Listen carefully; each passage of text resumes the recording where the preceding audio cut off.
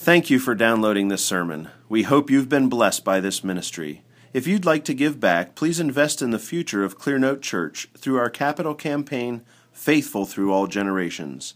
To make a donation, visit clearnotebloomington.com/give. Would you open up your Bibles to, actually just listen, because it's one verse this morning. We'll be reading many more, but here's the verse that we're going to be studying this morning, and this is from the Word of God, and therefore it is eternally true. No one has seen God at any time. The only begotten God, who is in the bosom of the Father, he has explained him. This is the word of the Lord. Father, may the words of my mouth and the meditation of every one of our hearts be acceptable in thy sight, O Lord, our strength and our Redeemer. We pray this in Jesus' name. Amen. Obviously, this is a chapter from a book I'm working on fatherhood. This is Father's Day. When I was in Wisconsin working at churches where a lot of the people were farmers, there was a picture that hung in a lot of the dining rooms, living rooms, or kitchens. And it was a picture of two farmers walking next to each other. They both had bib overalls on. They both had a cap on. They were both very proud and content as they walked. One of them carried a pail. And the one that carried a pail was about 3 years old. So they were identical, but one was 3 and the other was like 35. And the one carrying the pail was the one that shouldn't have been carrying the pail. But he was so happy to be helping his dad with his work. And his father was so proud to have a son next to him, helping him with his work. When I worked in Wisconsin, I often thought about the health of America because of her family farms. And at that time, there was a lot of debate about public policy toward family farms. A lot of those farms are now no longer being worked. They're going back to trees, to other things. And I thought, if I were to argue publicly for the health of family farms, it would be not on the basis of sustainability, which often is really idolatry by another name, but rather it would be on the basis that on the family farm you still have an environment and a context where you can have natural relationships between mother, father, husband, wife, parent, and children. And so on a family farm you will first of all, on a family farm there is no patronization of the little lady. Anybody grown up on a farm? Anybody here? You know what I'm talking about. You don't patronize the mother, the wife. Why? Because she works as hard as everybody else does. And so she's never called the little lady.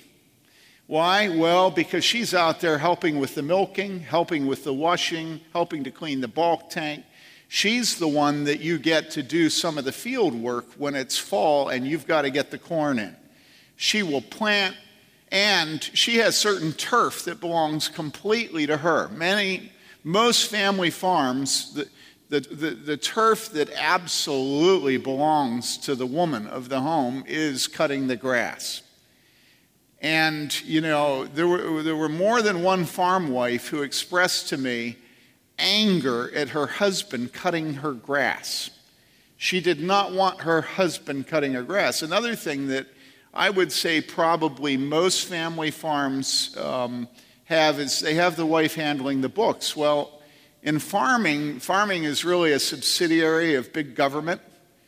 The success of the farm depends largely on your ability to use government programs, put some fields into reserve, and it's a complicated thing. And it is very common for the woman to be the one that handles the check writing, the bookkeeping, the application for federal programs, the relationship with the dairy that they sell the milk to.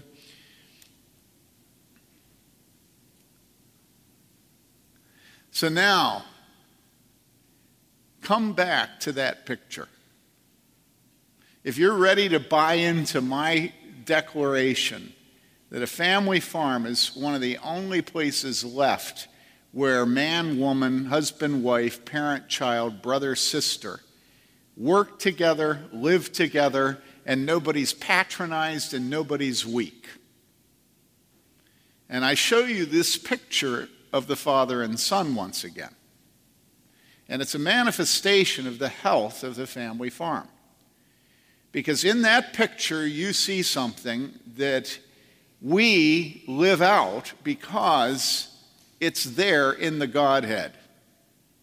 And that is a father who loves to share his work with his son, and a son who loves to share his work with his father.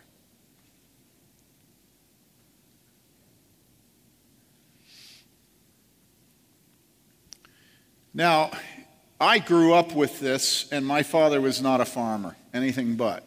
He was a city slicker.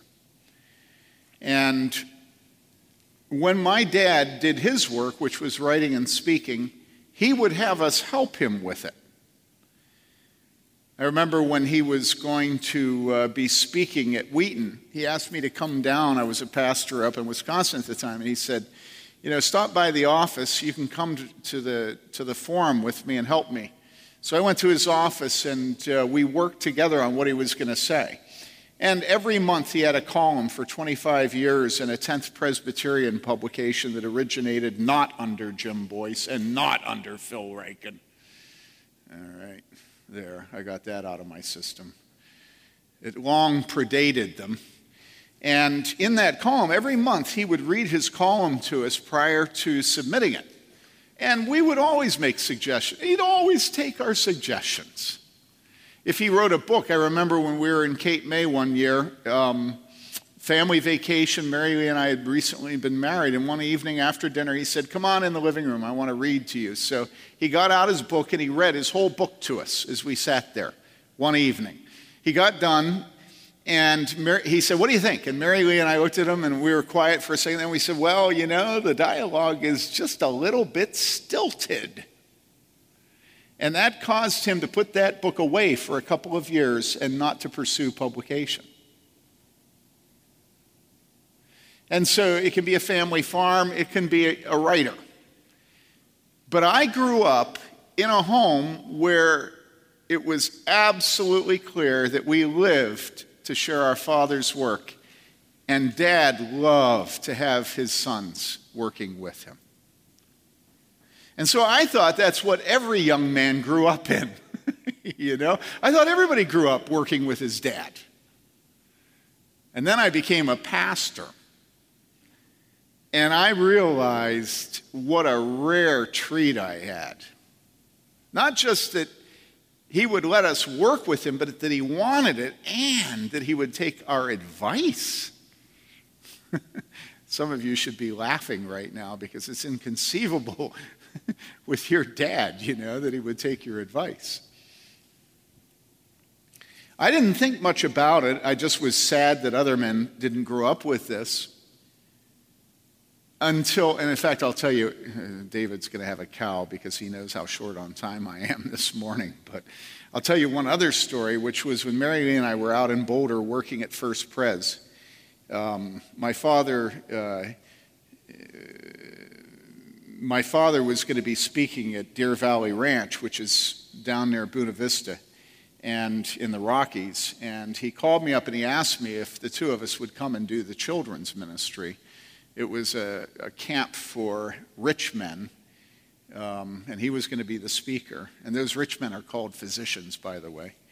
And it was a doctor's camp.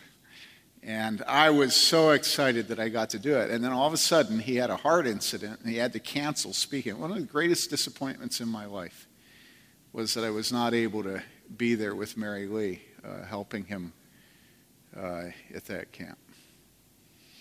So we move on in life, and as pastors, we try to encourage the people in our church to not spend the rest of their lives being resentful and bitter over what they didn't grow up with, but try to live generously in such a way that they can share in our dad, tell a lot of stories about dad, have them into your home, more when I was younger, but work with them, yell at them the way your dad yelled at you, that's part of working, right, Don? I mean, what's the point of working with your son if you don't yell at him? But make sure the wife isn't there to hear you, because she'll think well, never mind. But it never occurred to me to think in terms of this being the relationship between God the Father and God the Son. It just never occurred to me. I just saw this as, a fleshly thing, worldly thing, father to son, Queen, Turgenev. Then one day I was reading. You'd know which gospel it is, right? I hope you know your Bibles. Which gospel would it be? Of course it would be John, right? You all know this. John is the one that presents this intimate relationship of God the Father and God the Son. And this is what I came across, and it hit me right between the eyes. John chapter 5. Jesus answered them, "My Father is working until now, and I myself am working. Truly, truly, I say to you, the Son can do nothing of himself unless it is something he sees the Father doing. For whatever the Father does, these things the Son also does in like manner. For the Father loves the Son and shows him all things that he himself is doing."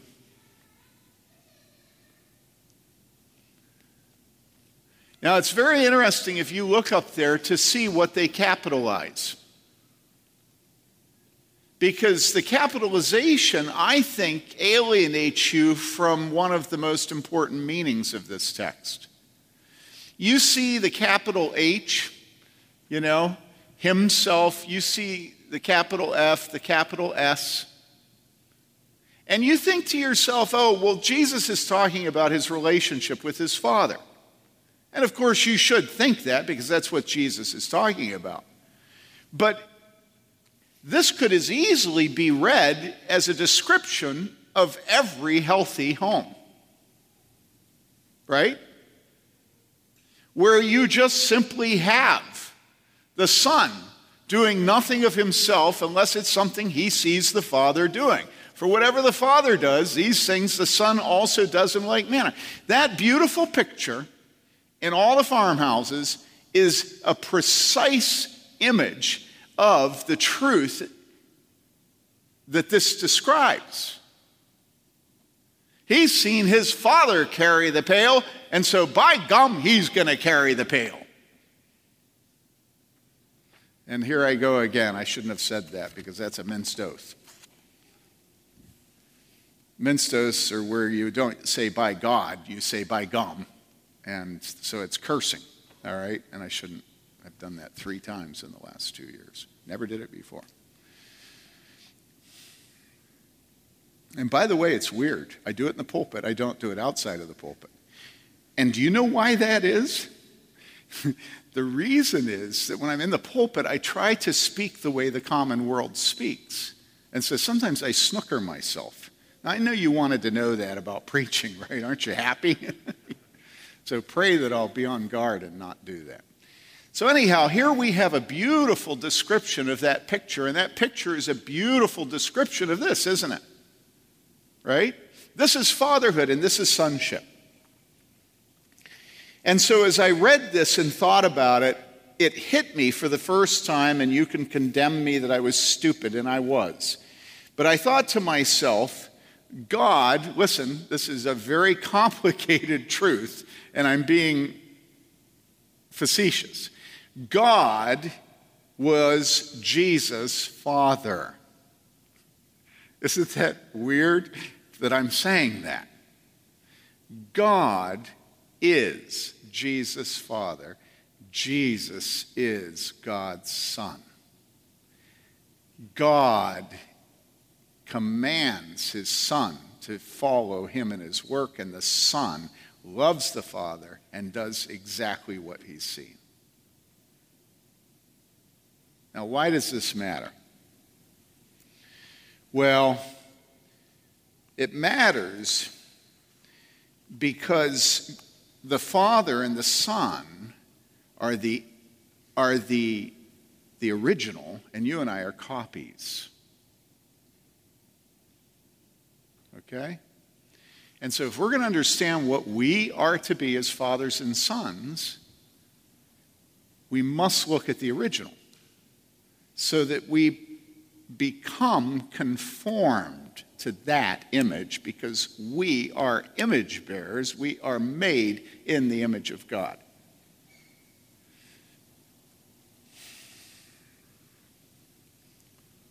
Now,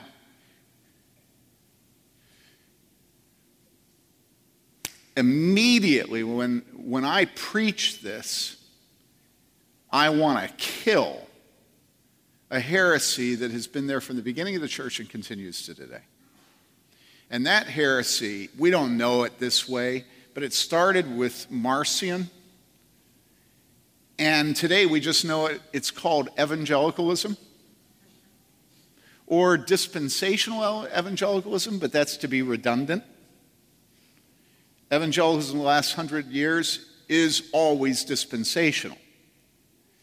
And dispensationalists love to use the knife to cut up Scripture. Okay? And so they'll say, this is this and this and this, and this is this and this and this. And they'll use a meat cleaver and they'll just dice, like Popeil, you know.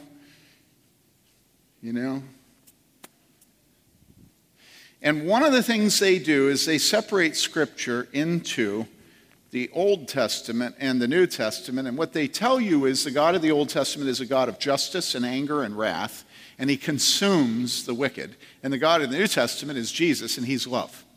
So the Father God is wrath, and the Son God is sweet baby Jesus, grown up. Now, I'm telling you, every single one of you have sucked this in from the churches you grew up in until you're not aware of it. And that's what culture is. It's the milk you drink at your mother's breast without even knowing it's milk, let alone whether it's any good for you. And that's the culture of the church today. The church today hates the God of the Old Testament. Or you'd never say you hate him. You just say, I'm so glad that my pastor only preaches from Galatians and Corinthians. Thank you for laughing. Thank you for laughing. Where would we be without John and Mark and Esther? And so what we do is we break up the Trinity and we put God, the Father, in opposition to his Son. Nothing is more radically contrary to everything Scripture shows us than that. God is a Trinity, and they exist, the three persons of the Trinity, in perfect harmony with each other from eternity past to eternity to come. Jesus is not correcting his Father from all the errors of the Old Testament. In fact, even if you want to not think about the Trinity, God's justice is not at odds with God's love. Never. The perfections of God are, every single one of them, perfect. Okay? They're all perfect. God's justice is beautiful and loving and harmonious and peaceful and merciful. Why? Well, because God is merciful and peaceful. And so, because he's perfectly peaceful, his justice is perfectly peaceful. You see? You cannot turn all of God and his revelation and his church and salvation history into a dualism where, someday we hope that God's love will triumph over his justice, because who can abide the day of his coming? God's justice exists to perfectly parade his love. And his love exists to perfectly parade his justice. None of them are fighting against each other, and neither is the Son fighting against the Father. You with me? Christianity is not dualism, and we just hope the right side wins. And that's the basic doctrine of most evangelical churches today. That's why everybody can't say any word but grace. They can never say law. Because the minute you say law, you're back in the Old Testament. We can't have the Old Testament God around anymore because Jesus kicked him out. And that's heresy. God the Father, God the Son, and God the Holy Spirit exist in perfect harmony from eternity past to eternity to come. So when we look at the Father and the Son loving one another, when we look at the Son obeying the Father, we don't have to look at this the way all the egalitarian crypto-feminists do, where they say, well, he only obeyed his Father while he was here on earth in an incarnate form. It's like, no. From eternity past to eternity to come, we have order in the Trinity, and it's no threat to the equality, and it's not fighting against each other. You know, feminists cannot imagine ever having authority that doesn't fight against submission and submission that doesn't fight against authority. But if we will define ourselves by the Trinity, then it all evaporates, because what do we hear? We hear Jesus saying, what? My Father is working until now, and I myself am working. The Son can do nothing of himself unless it is something he sees the Father doing. For whatever the Father does, these things the Son also does in like manner. The Father loves the Son and shows him all things that he himself is doing. You know, harmony, harmony, harmony, peace, unity, no dualism. Now, there's another place that this comes out, and that's in the issue of pictures of Jesus. Every time we bring that up, people go, oh, come on, don't get so uptight. Doctrine doesn't matter, just how you feel. That's what matters. And all my feelings are pious. I wake up with pious feelings, and I go to bed with pious feelings, and I have pious dreams at night.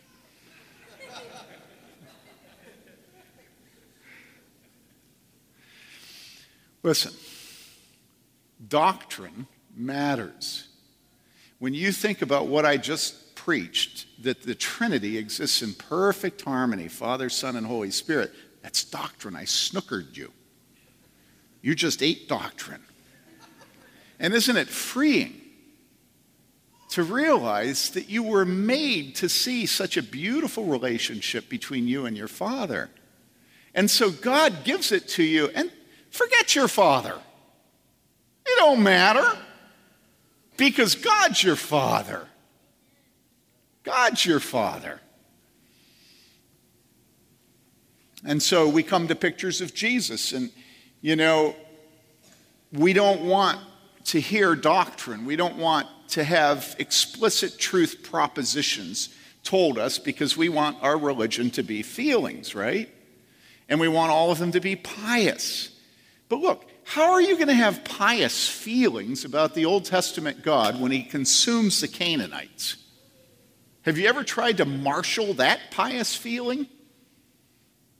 You know, kill all the animals and all the women and all the children and all the men. I mean, you know, that's not something that you just find welling up within you pious feelings in the morning.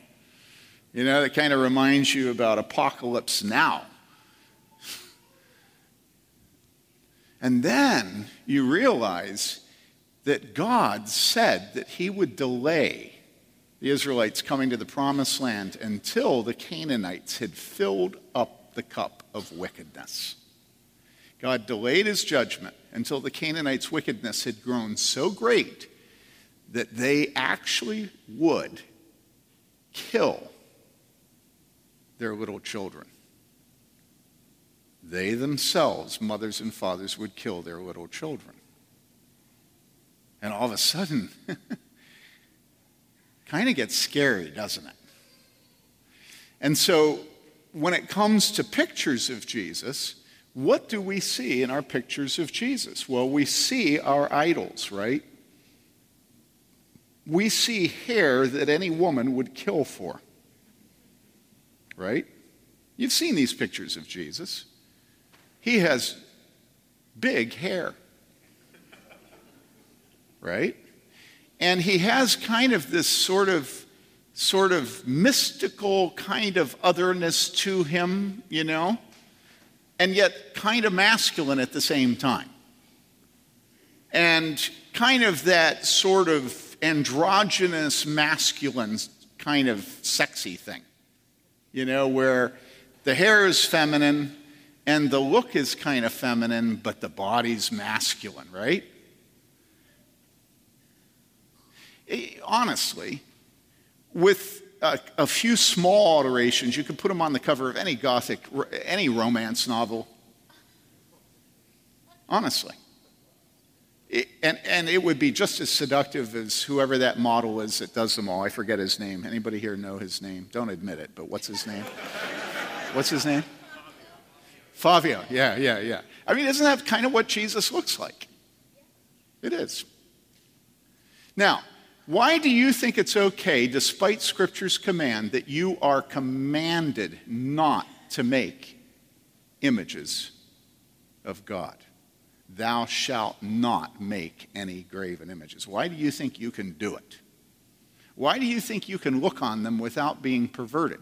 I mean, if you look at those pictures of Jesus, what they all say is that the God of the New Testament is approachable, right? Nobody ever thinks that those pictures are the God of the Old Testament, right? And that's what idols always do. Idols always mediate the tension between the God who is and the God who isn't. Idols always present an approachable God who leaves behind the God of a consuming fire. Our God is a consuming fire, it says. Idols always take some of our tension away so that we have more, and I want to say faith to approach God, but it's not faith. We have more, what? Presumption. Idols always encourage presumption in approaching God. The Israelites didn't want to deal with the God who was a consuming fire that was up on top of the mountain giving the law of God. And so what did they do? They made a golden calf. And then what did they do immediately when they made the golden calf?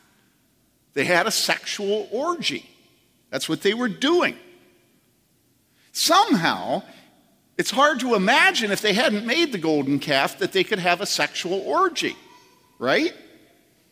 And so what you see America rejecting the holiness and the judgment of God and the wrath of God, embracing as they see it the love and mercy and grace of God, all right? And then coming out with all these Bible story books that have all these pictures of Fabio.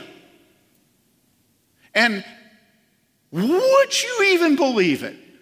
This Christian nation moves over into homosexuality and into incest and into child abuse. And all these Bible story books are published by wonderful Christian publishers like Mary Lee's father. He wrote the bestseller of them all. And we give it away as a church. We buy them. We use your money to buy these books. And when we meet with new parents, we give them a copy of this book with pictures of Jesus in it. There you go. Since last week, Jody was talking to Alex Costa and his wife, Sarah. Would you stand up, Alex? Because nobody knows who you are. Hi, Alex. And so they were over on the table, and Tabitha, because this is what everybody does, was giving them a copy of the Bible and Pictures for Little Eyes. And I looked at him, and I thought about this, and I said, yeah, there are pictures of Jesus in there. And he looked at me quizzically, and he said, yeah, I was kind of wondering about that. And I said, well, buy a Sharpie. I mean, honestly. Listen, guys, trust me. You love for me to teach you that God the Father and God the Son exist in perfect harmony.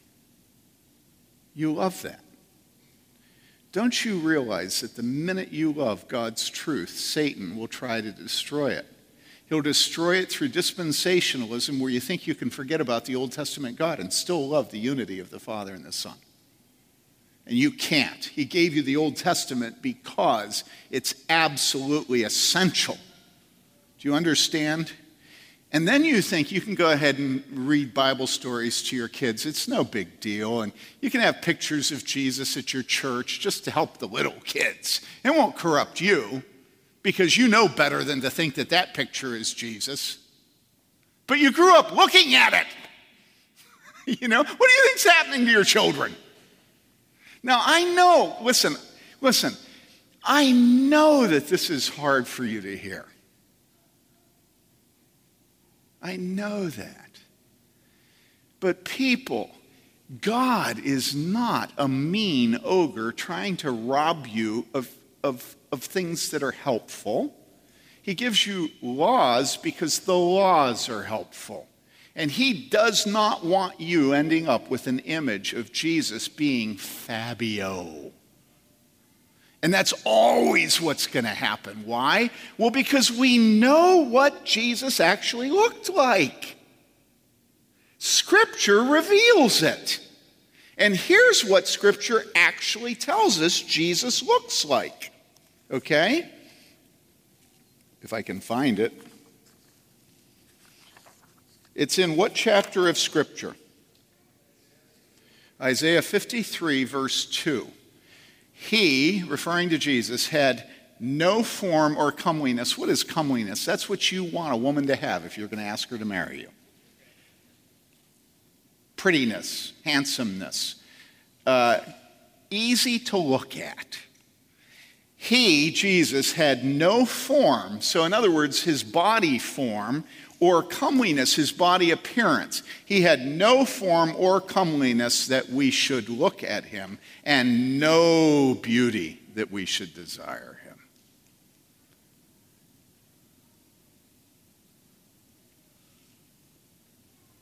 Now I tell you, if this is what Scripture tells us he looked like, why do no pictures ever show him that way? Why? And then you realize why God says, thou shalt not make any graven images. Because you think, I'll bet that those pictures that we have that don't look this way have a purpose in not looking this way. And what is that purpose? That purpose is to lead you and to seduce you away from the true God. And you think, well, I'm above that. Pictures don't have any impact on me. I know who the true God is.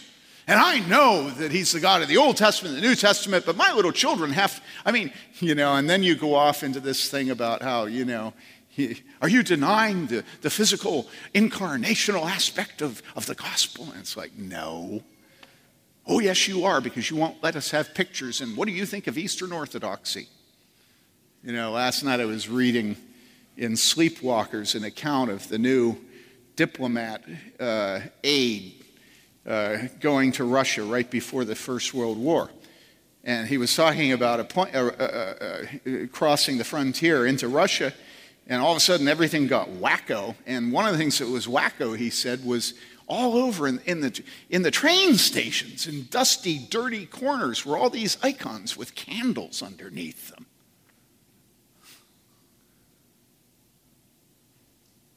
Come on, people. You're Christian. We don't do that. And you say, well, Eastern Orthodoxy and Roman Catholicism and Lutheranism do. Well, maybe not Lutheran, but certainly. And I say, yes, and so did the Israelites when they came in the Promised Land. And so what? You think that because the majority of Christians all through history have had images and icons of Jesus, that it's okay for you to have them, and you can still retain Orthodox doctrine, true biblical faith? It doesn't matter if you're an idolater, because most Christians are idolaters. And I say, well, forget about Eastern Orthodoxy and Roman Catholicism, because the truth is, You're an evangelical Protestant, right? Most of us, right? Hold up your hand. And you have Bible story books with pictures of Jesus. And so why bother thinking about Eastern Orthodoxy and Roman Catholicism? How about us?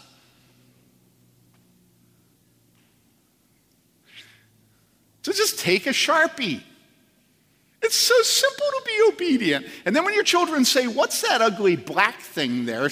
You can say, well, it's a picture of Jesus because he was ugly and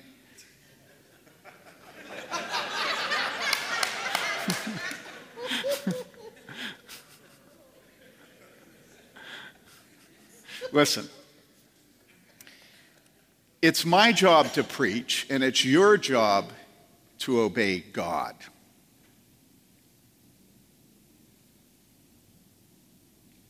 And what that means is I take Scripture and I tell you what it says, and then it's your job to apply what God says to you, to your life, to your children, to your home. Okay? It's not my job to come up with a way of figuring out how you can have Bible story books published, written by my father-in-law. We give them away. Maybe, I don't know, the elders, if you want to bring it up on the agenda that we have Tabitha use the Sharpie. But I think there's a certain logic in making parents use the Sharpie, right? Unless, Drew, you want to be our Sharpie man, Maybe we get Moody Press to put out a version that doesn't have pictures of Jesus. All right. Okay, you see, here's where we're at. Jesus does his Father's will. He does the work he's seen the Father doing. The Father then delights in Jesus. And how do we know that? Because you remember several places in the Gospels it says what? This is my beloved Son. It is so obvious the love that God the Father has for his Son, right? Right?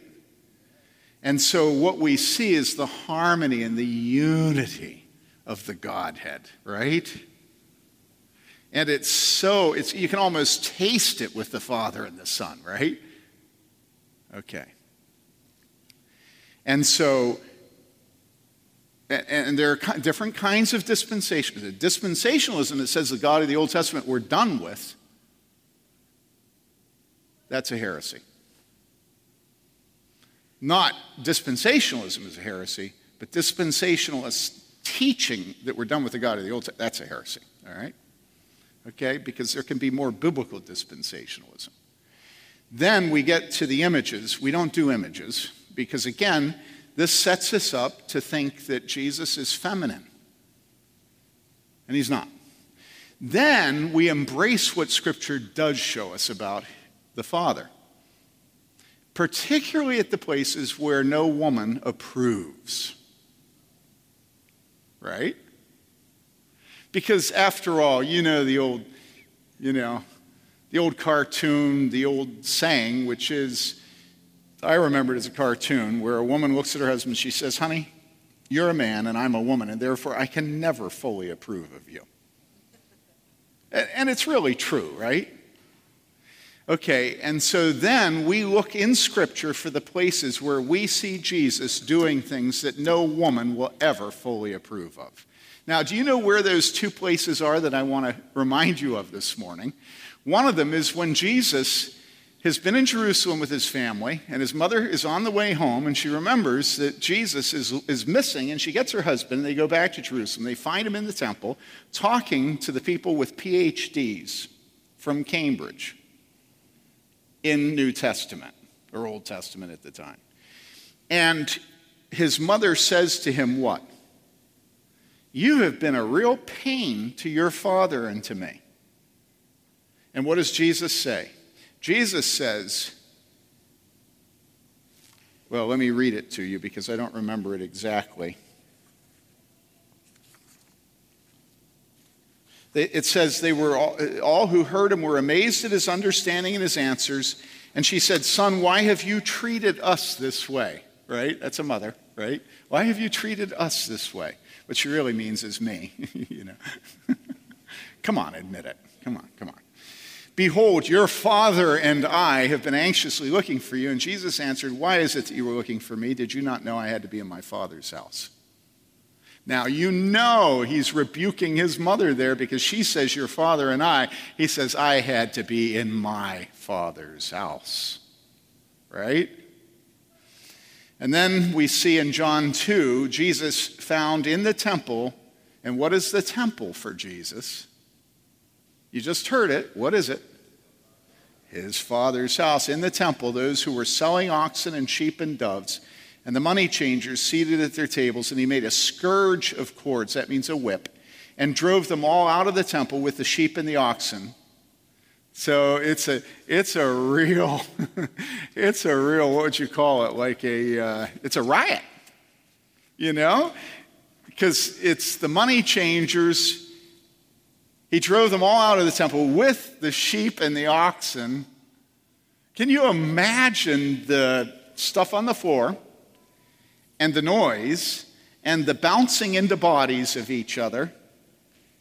And he poured out the coins of the money changers and overturned their tables. And at this point, you think you're dealing maybe with that God of the Old Testament. Certainly not Fabio. He only does that with women that he loves. Otherwise, he has no passion, right? And to those who were selling the doves, he said, take these things away. Stop making my Father's house a place of business. Isn't it sad that today fathers are universally made fun of? Universally. It is everywhere. And the paragon of fatherhood today is the father who's always made fun of and takes it in good stride because it shows his magnanimity.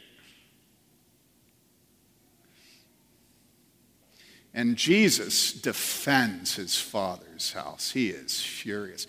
Do you know, I would wager, if I were a wagering man, I would wager that Jesus got punched and kicked as he did his father's cleanup. We don't think of that, but if you were the money changer and he's flipping up your coins all over the floor, the tables, the ox, the sheep, do you think you just sit and say the Lord's Prayer? You know what I'm saying? This was a riot. And why? He says, take these things away. Stop making my Father's house a place of business. And his disciples, it says, remembered that it was written, zeal for your house will consume me. Jesus was consumed with zeal for his Father's house. Remember I said, think of the places where no woman will ever approve of what Jesus did. He rebuked his mother, and he caused a riot. And it was because he was consumed with zeal. It's so pathetic today that the only way we can even enter into such zeal for our Father is to think about somebody making a comment about your mother. And boy, you say, yo, mama, and there will be a reckoning, won't there? Yo, father? I mean, it's not even a phrase, Your father wears slippers? This is ridiculous. We have no zeal for our Father today. None. No zeal. And Jesus was consumed with zeal for his Father's honor and for his house.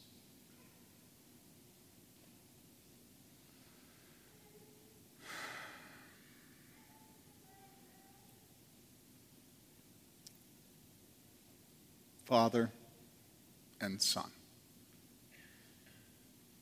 And so what we read in Scripture is we read that Jesus was obedient to death, even the death on a cross. Why?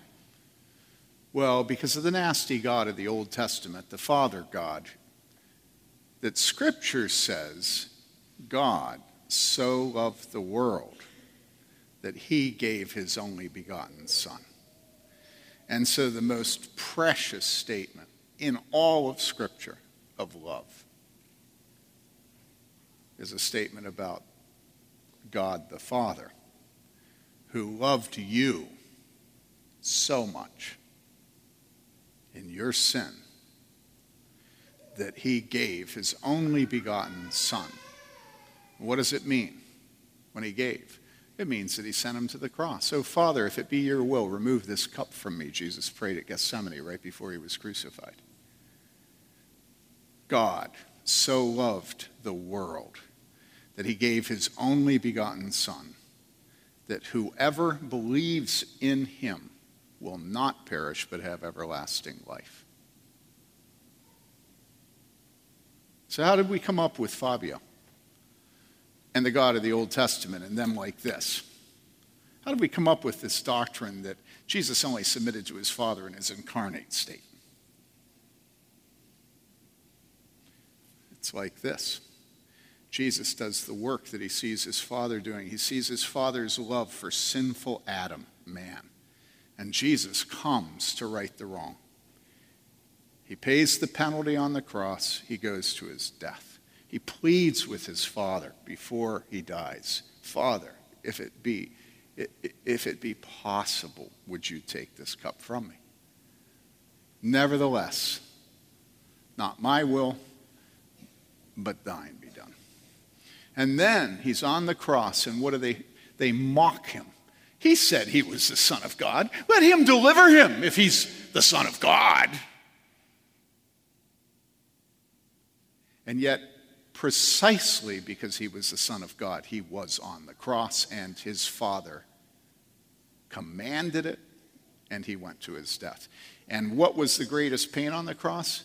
Well, because we're materialists, we love reading all these, medical descriptions of the sinews and the muscles and the lungs and the asphyxiation and all this other stuff. I don't want to minimize the physical suffering of Jesus, but what was the top of his suffering? It was right before he died, where he called out, Eli, Eli, lama sabachthani. My God, why have you forsaken me?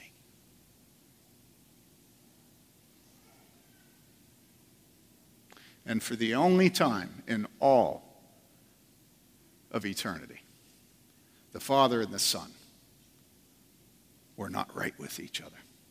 And yet there was never a time when the Father and Son were more right with each other. And the rightness was that the Father forsook the Son because he bore on himself the sins of the world.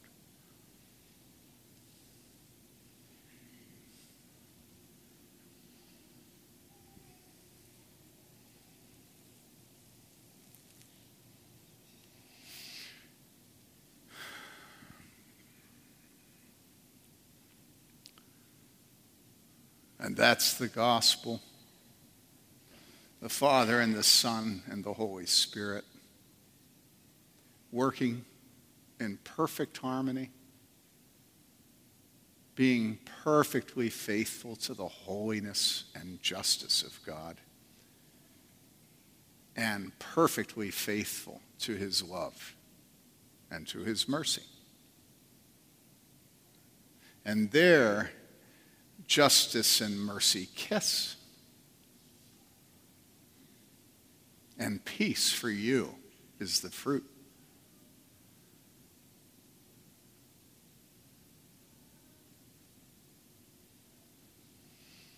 Now, it would be very easy to take these truths of Scripture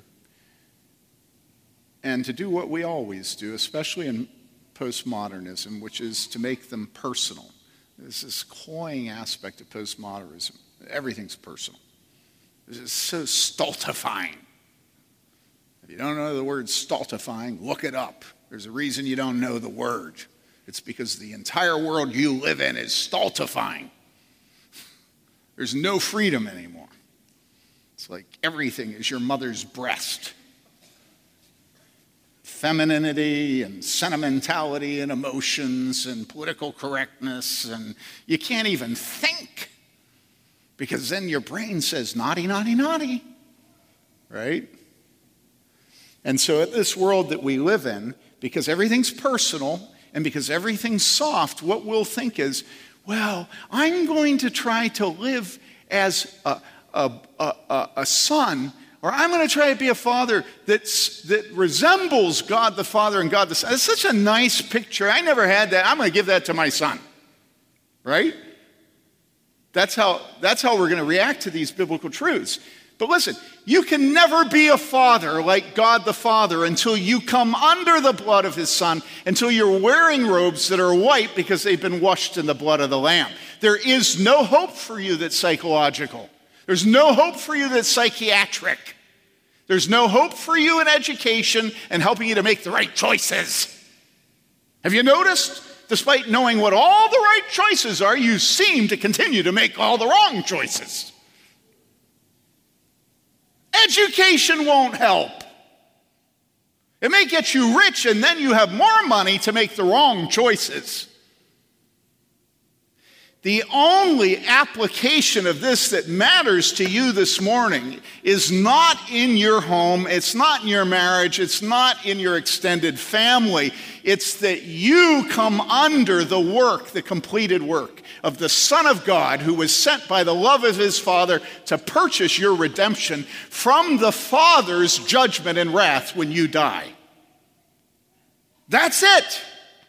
And if you will come under the Son and be washed in his blood until you're white. And how does that work? Anybody ever done laundry? If you will come under him by faith, then you will be a father like God the Father. And you will be a son like God the Son. And you will raise little sonnies who have their picture taken next to their father holding a 5-gallon bucket they can't keep off the ground because they're not tall enough. Do you understand me? Don't take this as a way of healing the emotional pain you have. That emotional pain goes back to Adam. It ain't never going to be healed until you come under the completed work of Jesus Christ. And you believe in the Son of God, because you know what the Bible says? The Bible says, how do you think that father is going to treat those servants that kill that son? And those are the only two options. You're either those who killed Jesus, the Son of God, or you're those that come under the blood of Jesus. And those are the only two categories of human beings across all history. And so what you want to do is you want to come under the Son so that the Father will be able to show you mercy instead of judgment. Okay? And that's what it is to be a Christian. It's to come under the Son.